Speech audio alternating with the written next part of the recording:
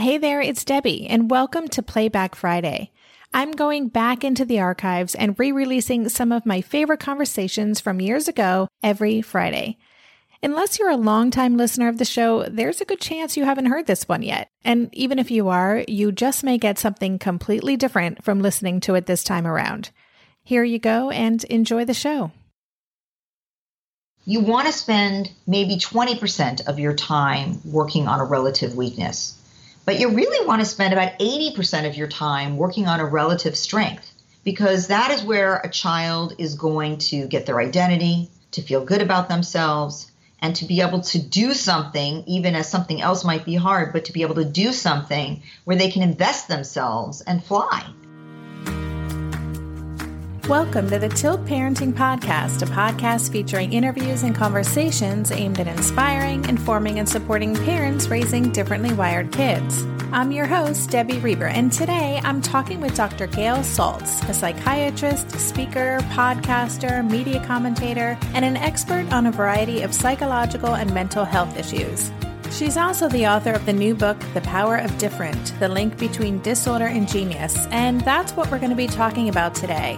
In our conversation, Dr. Saltz and I talk about the connection between neurodiversity and strengths, how kids can be best primed to tap into their gifts and reach their full potential, what needs to happen to eliminate the stigma associated with being differently wired, and much more. I hope you enjoy our conversation. And before I get to our conversation, I wanted to let you know I've just launched my new After the Show video series. These are 2 to 3 minute videos where I highlight key takeaways from the conversations I have with my guests, or give you tips about how to take what you've learned and make it work for your family. So after you've listened to this episode, go to tiltparenting.com/aftertheshow to watch the episode stemming from my conversation with Dr. Saltz, and sign up to get new episodes of the podcast and After the Show series delivered to your inbox each week. And now I'll get on with the show.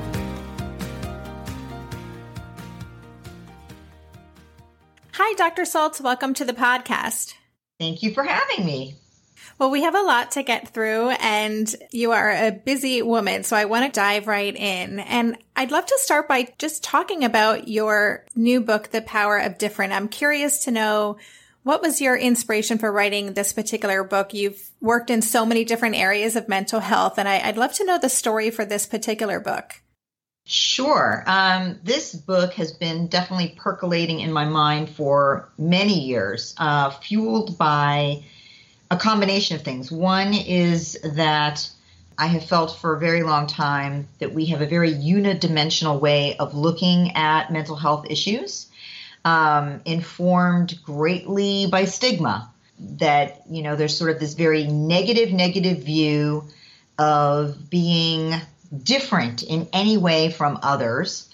And while mental health issues can definitely cause suffering, and I'm in the business of treating that, and I think people should get treatment, and I don't want to minimize the suffering, it is really clearly more complex than that, as I have seen in many years of practice where I treat many actually very high functioning people who are really successful but are suffering nonetheless. Obviously, the reason they come to see me.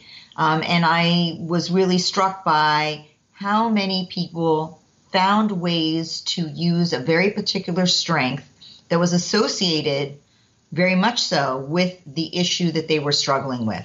So that became apparent to me during practice. Then I started hosting a series at the 92nd Street Y called Psychobiography, where we explore what made someone tick, but that subject was, or is, I should say, it's ongoing, a person who has been highly successful, really at a genius level, in terms of changing our world in the arts or in the sciences or in history, and found that pretty much anybody I chose that sort of uniformly is recognized at that level had a mental health issue.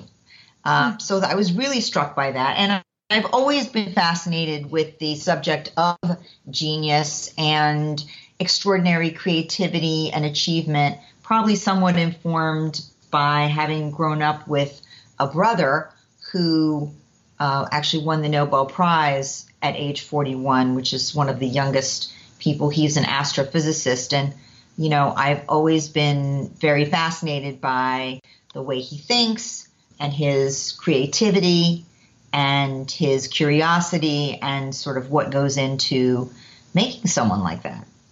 Wow. If you could see my face when you said 41 winning the Nobel Prize astrophysicist, that's incredible. And wow. Yeah. My son will be really excited to hear that because he is all about astrophysics. That's awesome. Yeah. You can tell him if he has interest in this area of the expanding universe and dark energy, that was the work. So cool. So cool. So I'm curious about this term genius. What does that mean when you say that?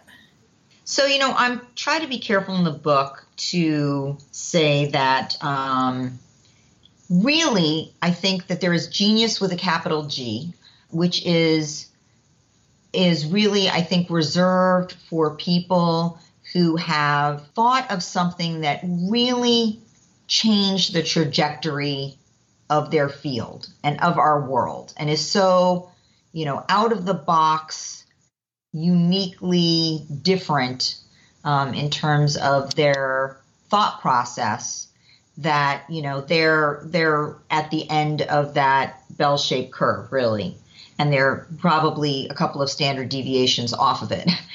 But I also wanted to include extraordinary achievement, and so I'd call that genius with a small g. That there are many people who really have a very particular strength that they apply in a certain arena that has allowed them to come up with some, very creative, innovative thoughts that lead to real achievement in an area.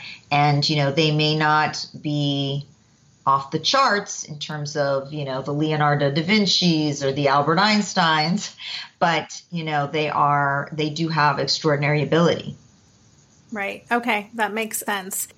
I'd love to talk more about that connection between difference and strength.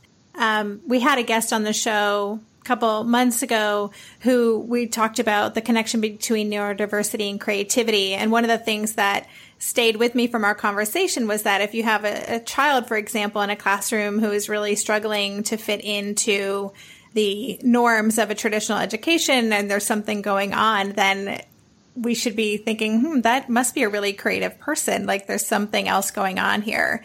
I'm curious to know your thoughts on that and what you see or what you found in your research about that connection between someone who is differently wired and then having these maybe unusual strengths. So I think you can't say it's always and it's across the board. But what I did find, and I, really looked at numerous studies and data to support it, is that this occurs on what is called a U-shaped curve.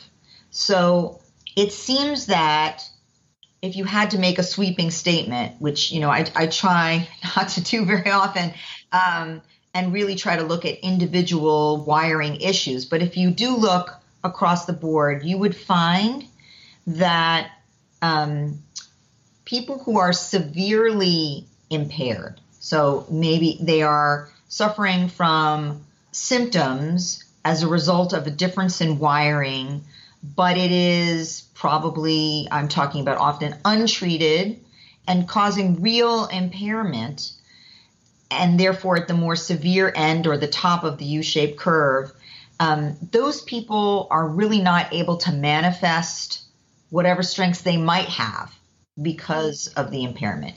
But also, if you look at the other side of the top of that U, which is people who don't have anything different going on, they don't have different wiring, they sort of fall into, they appear fairly symptom-free perhaps, but also don't have this difference. They too seem to have lower rates of particular kinds of strengths. Creativity is often one of them, but there are others.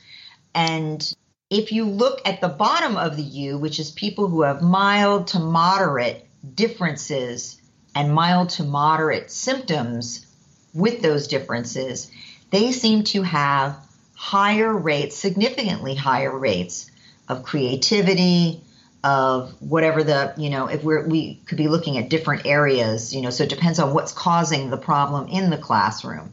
Is it an attentional issue? So they have high distractibility, which may be due to wiring, for example, in the default network of the brain, which regulates one's ability to decide when to attend and not to attend. And as a result of that wiring, they also have differences in wiring, which lead to increased number of unusual out-of-the-box thoughts. They're often contained in daydreams and such, and they have an ability to piece together those thoughts to come up with what end up being very productive ideas if they're not too impaired. And so you find that a lot of people who really excelled in the past, and even at genius level, at extraordinary levels, in the arts and in the sciences, often fit into that middle of that U-shaped curve where they have these very particular wirings that lead them to have those strengths. It's so interesting. A lot of our audience here, it's comprised of kids who are kind of, I call them stuck. A lot of our kids have invisible differences. They're the kids who seem like they should be fitting in fine, but for whatever reason, they are struggling in a traditional classroom. We have a lot of parents with kids who have ADHD, a lot of twice exceptional kids that our parents are raising. And so I guess I have a twofold question. One is, what do our kids need in order to feel supported in having what they need to uncover perhaps that untapped greatness, or if there is genius within? And then also, what should parents be doing to make sure that their kids are reaching their potential? It's a big question, I know. It is a big question, and rightfully so. Unfortunately, our current educational system, wonderful in some ways, is really lacking in dimensionality. That, there are a certain set of standards. It's totally uniform. Everybody's supposed to jump through the same hoop, on their way to the next place, and that's what they're rewarded for. And we don't, in our current system, have much understanding of and allowances for the fact that many kids will be what I would call angular. Their relative strengths and relative weaknesses are pretty disparate. So it's not that they're, pretty good at a lot of things and not too terrible at many things, but instead they have some profound weaknesses in certain areas. If it's a learning issue, that might be a very targeted issue like reading or, speed of reading or auditory processing. Or it may be, as you brought up, a problem with distractibility and impulsivity related to, wiring issue in the default network. Or it may be an anxiety issue, which is very common in childhood. 1 out of every 5 kids will have an anxiety disorder at some point. But it means that they are prone to having certain areas in school be very difficult, and other areas that they have potential extreme strength in may mean they're really good in one subject and not so good at others. Or it may mean that they have a particular issue that's interfering with many subjects because of the way that they're being taught very specifically. Maybe teachers are using only, auditory. They just lecture in front of a class. There's nothing visual, and they have visual strengths as a learner, but they can't tap into that. So just, there's so many different possibilities, but suffice it to say that this uniformity, along with any lack of insight into what your child's strengths might be. So this is where I often say, if you as a parent become aware that your child is struggling, obviously I would say to you, an evaluation to look at what the struggle's about and whether there is a treatment, that wouldn't be too difficult to get, which often is the case, to be honest, that would help them. I'm all for that, as is anybody in the mental health arena.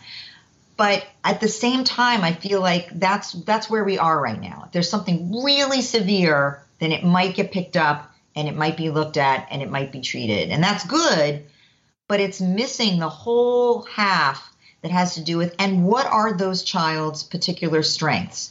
So it's important for a parent to be able to expose their child to numerous things and look for what does work for them and what does light their fire.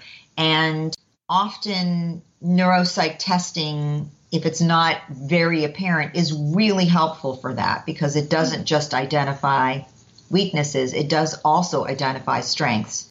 And to be able to go back to your school, and this is what's hard, because some schools are more amenable to others, to be perfectly honest. But, the more that you can make a relationship with a teacher and show them very specifically where your child's strengths lie, and say, for example, would it be possible for Stephen to approach projects that you assign with this in mind, that, this is hard for him, but this is really where he can show you what he knows in a creative way. And, can we work together to see if there are methods of letting him do the work in such a way that he can really show you what he knows? A lot of teachers are excited by that and would if they had that liaison going on. But as a parent, I certainly advise you to make every effort to make that happen. We'll be right back after this quick break. This year, I've been working on becoming more attuned to my body, and so I'm starting to really recognize how periodic spikes in anxiety or disruptions to my routines can seriously throw my whole system off. And as I've been traveling a ton this past month, which is both disruptive and somewhat stressful, I'm especially glad that I have the extra support of Synbiotic Plus, a 3-in-1 supplement from Ritual with clinically studied prebiotics, probiotics, and a postbiotic to support a balanced gut microbiome. Synbiotic Plus provides fuel to the cells that make up the gut lining to support a healthy gut barrier. And it comes in this very cool minty delayed release capsule, which was specifically designed to help survive the harsh conditions of the upper GI tract for delivery to the colon. The bonus is that the capsules don't need to be refrigerated, so I can easily bring them with me in my carry-on. On a personal level, I love that Ritual is committed to sustainability. They're a female-founded B Corp, meaning they are holding themselves accountable long-term to not only think about their company's financial health, but also the health of people and our planet. There's no more shame in your gut game. Synbiotic Plus and Ritual are here to celebrate, not hide your insides. Get 25% off your first month for a limited time at ritual.com/tilt. Start Ritual or add Synbiotic Plus to your subscription today. That's ritual.com/tilt for 25% off. If you listen to this show, you probably know that at least 1 in 5 children is differently wired. But did you know that approximately 1 in 2 women will experience hair thinning? If you're part of that 50%, you are absolutely not alone. But because hair thinning for women isn't something people openly talk about, going through it can feel lonely and frustrating. So why not do something about it with Nutrafol?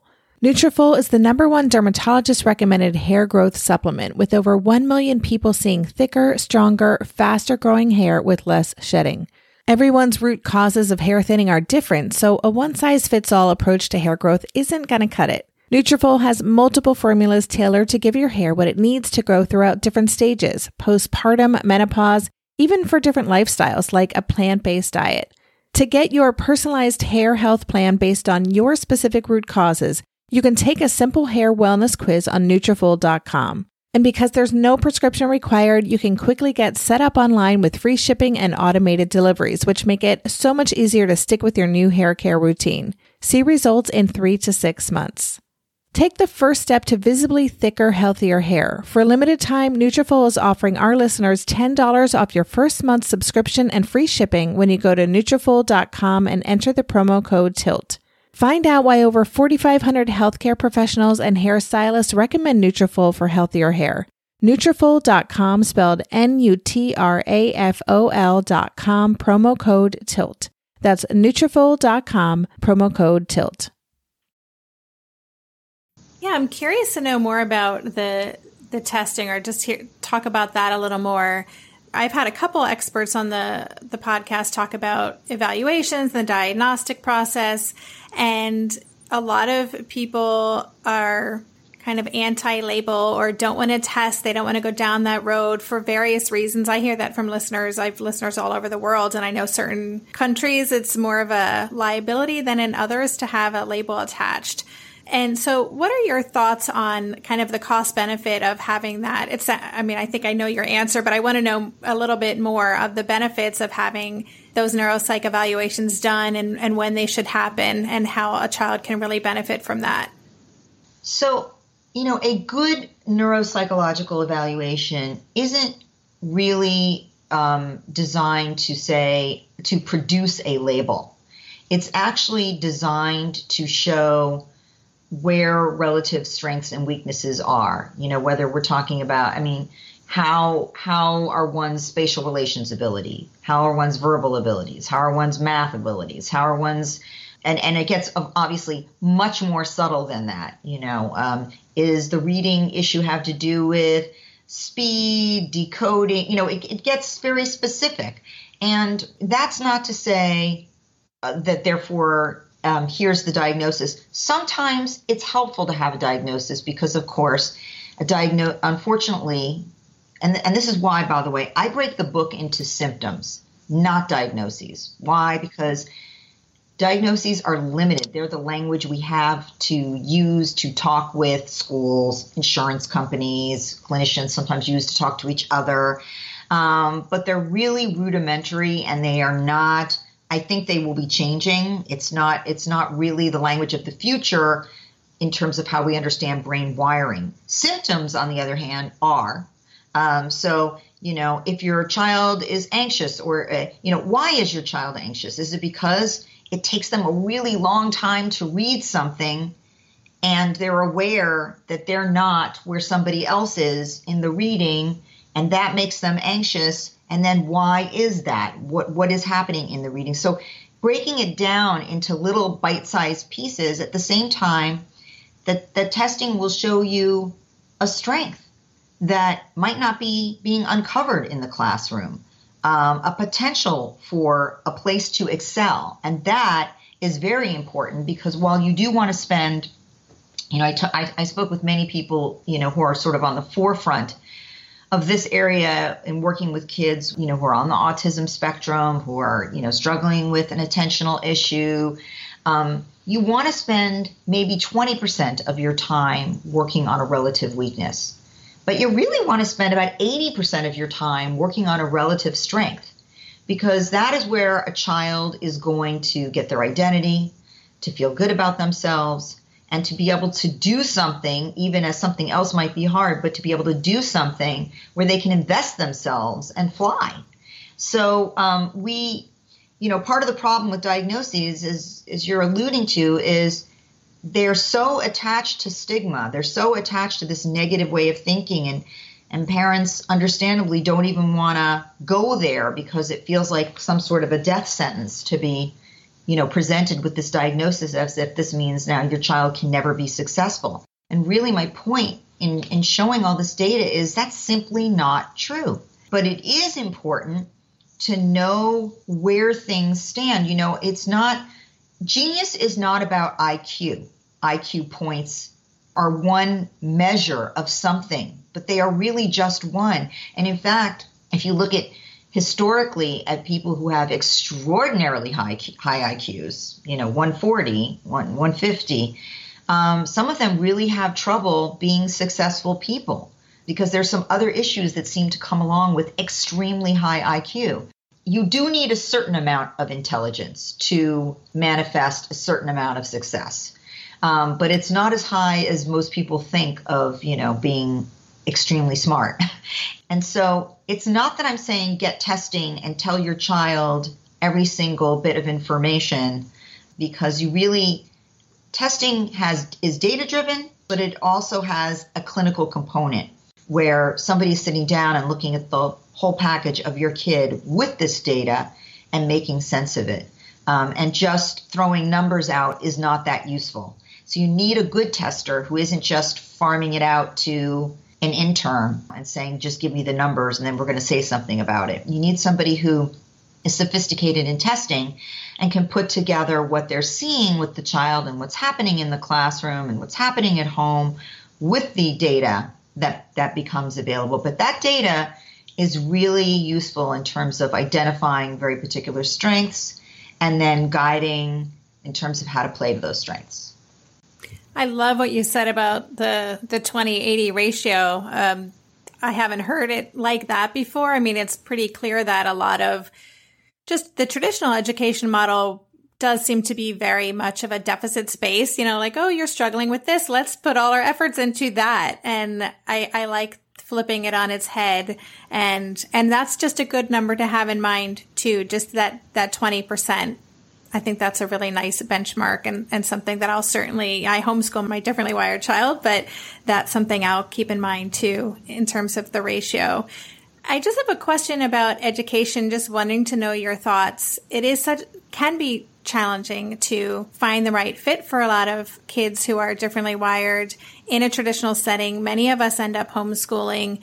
It sounds like you're a proponent of being a strong advocate for your child in a traditional school setting. Have you found any school settings or maybe educational philosophies that tend to work better for kids who are angular thinkers, angular learners? Well, generally speaking, it's the more children in a classroom per teacher, the more difficult that can be to do. And the more administratively the school isn't willing to think this way, just basically saying, there are schools who say, like, we're just not equipped to deal with kids with differences. And obviously that's going to be a problem. But I think there are schools, and so this is, if you're looking at schools, obviously, you really want to ask them point blank, not that you're saying to the school, like, my child is the only child, so, make it all about them, but is there flexibility in the system? I guess I would say that's the biggest component. Is there flexibility so that you can communicate with a teacher and talk about how some things can be individualized to allow your child, not don't do that project, but, can you brainstorm and come back to the teacher with possibilities of ways to do that project. And, I don't know that I could tell you across the board, this is the model, because I can't say that I've seen one. There are children who, because of what's going on with them, don't do well in an extremely unstructured setting. And then there are children who, because of what is particularly going on with them, don't do well in a particularly rigid setting. And again, testing can be helpful to give you some ideas as to which direction to go in. But it can be individual. Great. Thank you for that. I want to make sure that we get to talk about your book a little bit more before we go. So could you tell us about your book, The Power of Different? We know the inspiration for it. Who's it written for, and kind of what do you hope it does in the world? It's written for a lay public. I definitely wanted this to be accessible to anybody who's struggling with something, or loves someone who's struggling with something. I wanted parents to feel comfortable, being able to digest and think about this for their child.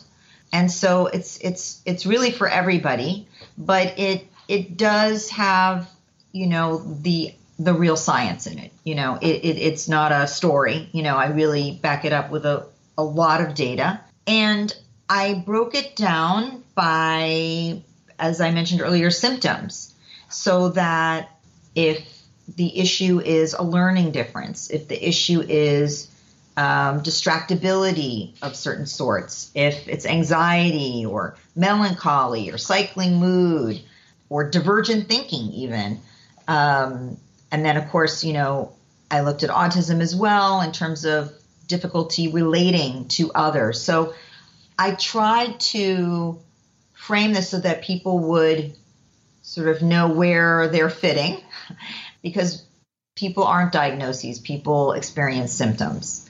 And then I interviewed many, many people who are extraordinary achievers. Definitely, many of the genius level. I have Nobel Prize winners in here. and others who you may not have heard of. They're not the Einstein, that obviously, but you may or may not have heard of them. Some you may have, David Sedaris, some you may not have, the most decorated paleontologist in the nation, but they all struggled with a real mental health issue. And I think it gives you a flavor of what it's like to struggle with that, and at the same time to uncover and understand what actually your strength is and how they did that. I talked to many children who are really gifted children, clearly, excelling in various educational environments, but clearly also suffer with a real symptom. And so I try not to, I'm careful not to really minimize what it means to suffer and what it means to be stigmatized, which is the other big point of the book, which is, we are really still stigmatizing these issues. Besides the fact that it keeps many people from seeking treatment, those that do often feel shamed. They feel shamed, their parents feel shamed, and honestly, this does nothing for anyone. It's a real deterrent from careful care. It's a real self-esteem crusher. And so my hope in writing this is that people would understand the reality that many of these people are the ones that we frankly look up to and are amazed by what they have accomplished in their lives and how invaluable that's been to our society. We just didn't know that they struggled in silence with this issue, which caused a lot of suffering. We'll be right back after this quick break. I'm on the road this month, and oh man, am I missing my sweet kitties, Haskell and Lua. They've been a part of our family for more than 2 years, and I'm so grateful they're keeping Darren such good company while I'm away. If you're getting a new pet soon, you're probably already thinking about everything you'll need to buy: food, toys, a cozy bed, doggy bags, or litter boxes. Something you may not be thinking about, though, is pet insurance. That's why you should check out ASPCA Pet Health Insurance.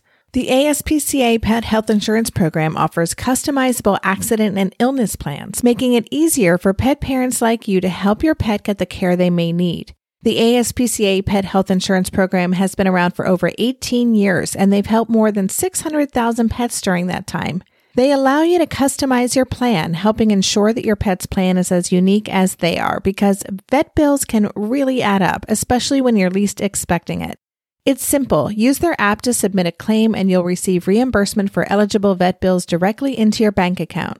To explore coverage, visit aspcapetinsurance.com/parenting. That's aspcapetinsurance.com/parenting. Again, that's aspcapetinsurance.com/parenting. This is a paid advertisement. Insurance is underwritten by either Independence American Insurance Company or United States Fire Insurance Company and produced by PTC Insurance Agency Limited. The ASPCA is not an insurer and is not engaged in the business of insurance. Hey there, it's Debbie. I love making this show and sharing conversations about how to support our awesome neurodivergent kids. I've seen how even one little insight from an interview can spark a big shift in daily life. But I know that raising complex kids can be messy and lonely. And just when we think we figured it out, something comes up that boots us right back to feeling overwhelmed and stuck. That's why I've poured everything into creating a way for parents like us navigating complex parenting journeys to join together and chart a path that feels positive, hopeful, and doable.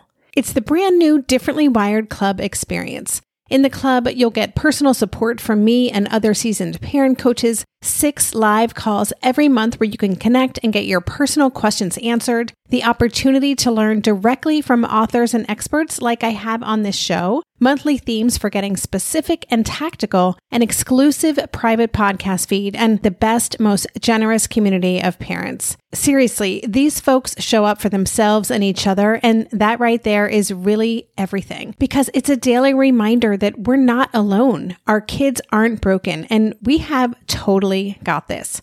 The recently rebooted Differently Wired Club is on a brand new platform with its very own iOS and Android app. It is such a great space. However you learn, whatever your style, no matter the ages, genders, and neurodivergent profile of your children, the Differently Wired Club can help you cultivate the positive shifts you're hoping for. Join us today by going to tiltparenting.com/club. That's tiltparenting.com/club. I hope to see you on the inside. I love that message so much. I think that's why, one reason why I was so thrilled to have you on the show. I really resonate with your book and this message and the conversation around stigma and shame. And that's a big inspiration for why I created Tilt, was to try to change the way neurodiversity is experienced in the world by neurodivergent people and the parents raising the millions of kids around the world who are unique and extraordinary. I'm just curious to know, what do you think would be kind of some of the most powerful ways to change the conversation? I'm trying to help parents own up to what's happening in their lives, to speak out, to not hide in secrecy about what's going on, but to be real and open about what's going on and embracing who our kids are. What do you see as some of the biggest game changers to really shift the way diversity is perceived? Well, I do think talking about it is probably the most important thing, as you're pointing out. I think talking about it backed with real information so that it's not just people saying, I want it to be okay, but, understanding the ways in which it can be a real strength. I don't want to say that people who don't have a difference can't be creative, because of course they can, but they actually may not have the edge that many people who are struggling with something like this do have. It's part of the reason that evolutionarily these things have stuck around, and that if we could talk more openly about it, more people would get help for the things that are hampering them or causing suffering for them. And that would be, frankly, better for all of us, because the rates are such that pretty much every single person knows or loves someone who is in a struggle. And so these are not small numbers. Close to 50% of Americans at some point in their life will have a mental health diagnosis. And that means that pretty much 100% of us are affected. Depression is the number one source of disability in this country, and billions of dollars are lost in productivity. And often it's because people wait so long to get treatment because they don't want to tell others, and they don't even want to tell themselves that they're struggling. So I think that if more people could share, since we know the numbers are this high, that frankly it would desensitize us to the idea that this is odd or, unusual and, a terrible handicap. If we could talk about it in the biologic sense that it exists, which is, these are differences in brain wiring, changes in neurotransmitters, just like no one would be ashamed to say, I just got diagnosed with diabetes. I just got diagnosed with heart disease. I have to attend to this because I will feel better and I will live longer and I will live more productively. And I do think a part of that is understanding what you might be able to play to enhance your situation, which is the strengths that come with this different wiring. That's great. Thank you. Well, I want to respect your time. We're coming up on a half hour, but I would love to just share with listeners where they can find you. You have a podcast. You have a lot of resources on your website. So what's the best way for people to connect? Sure. I have a website at www.drgailsaltz.com. People can tweet me at Dr. Gail Saltz. I do answer things, and I have a Facebook page. The book they can find pretty much wherever books are sold, certainly on Amazon and Barnes & Noble, but, many bookstores are covering it. I'm trying to get out there and talk to educators and, frankly, anyone who is aware that this issue is affecting them. So I have a year coming up with many, many talks, and I hope people will engage in the conversation. That's exciting. Well, congratulations on the book, and I hope your message just reaches so many people. It's such important work. And listeners, I'll leave links for all these resources on the show notes so you don't have to be madly scrambling these things down. And Dr. Saltz, thank you so much for being a guest on the podcast today. I really appreciate it. Well, thank you so much for having me and for sharing the message. You've been listening to the Tilt Parenting Podcast. For the show notes for this episode, including links to Dr. Saltz's website, her books, her Power of Different podcast, and the rest of the resources mentioned in our conversation, visit tiltparenting.com/session82. And don't forget to check out my After the Show short video where I share my top takeaways from my conversation with Dr. Saltz. You'll find a link on the show notes page, or you can go straight to tiltparenting.com/aftertheshow. And a quick invitation to try our free Differently Wired 7-Day Challenge if you haven't gone through it yet. When you sign up, I'll email you a short, inspirational video every day for 1 week with a tip you can incorporate into your life right away to shift your experience in a positive way. You'll also be invited to join a private Facebook group for people who've gone through or are doing the challenge. More than 800 people have gone through the challenge so far. It's free, it's ongoing, and it's designed to help you find some more peace and confidence in your parenting journey today. To join, visit tiltparenting.com/7day. If you like what you heard on today's episode, consider subscribing or leaving a review on iTunes. Both things help our podcast get noticed in the crowded podcast space. Thanks again for listening. For more information on Tilt Parenting, visit www.tiltparenting.com.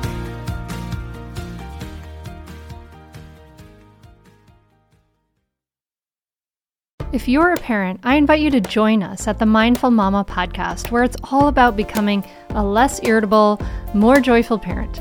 With sometimes hilarious and always thought-provoking experts and friends, at Mindful Mama, we know that you cannot give what you do not have. And when you have calm and peace within, then you can give it to your children. I'm Hunter Clark Fields, and I can't wait to see you there. Listen in to the Mindful Mama podcast.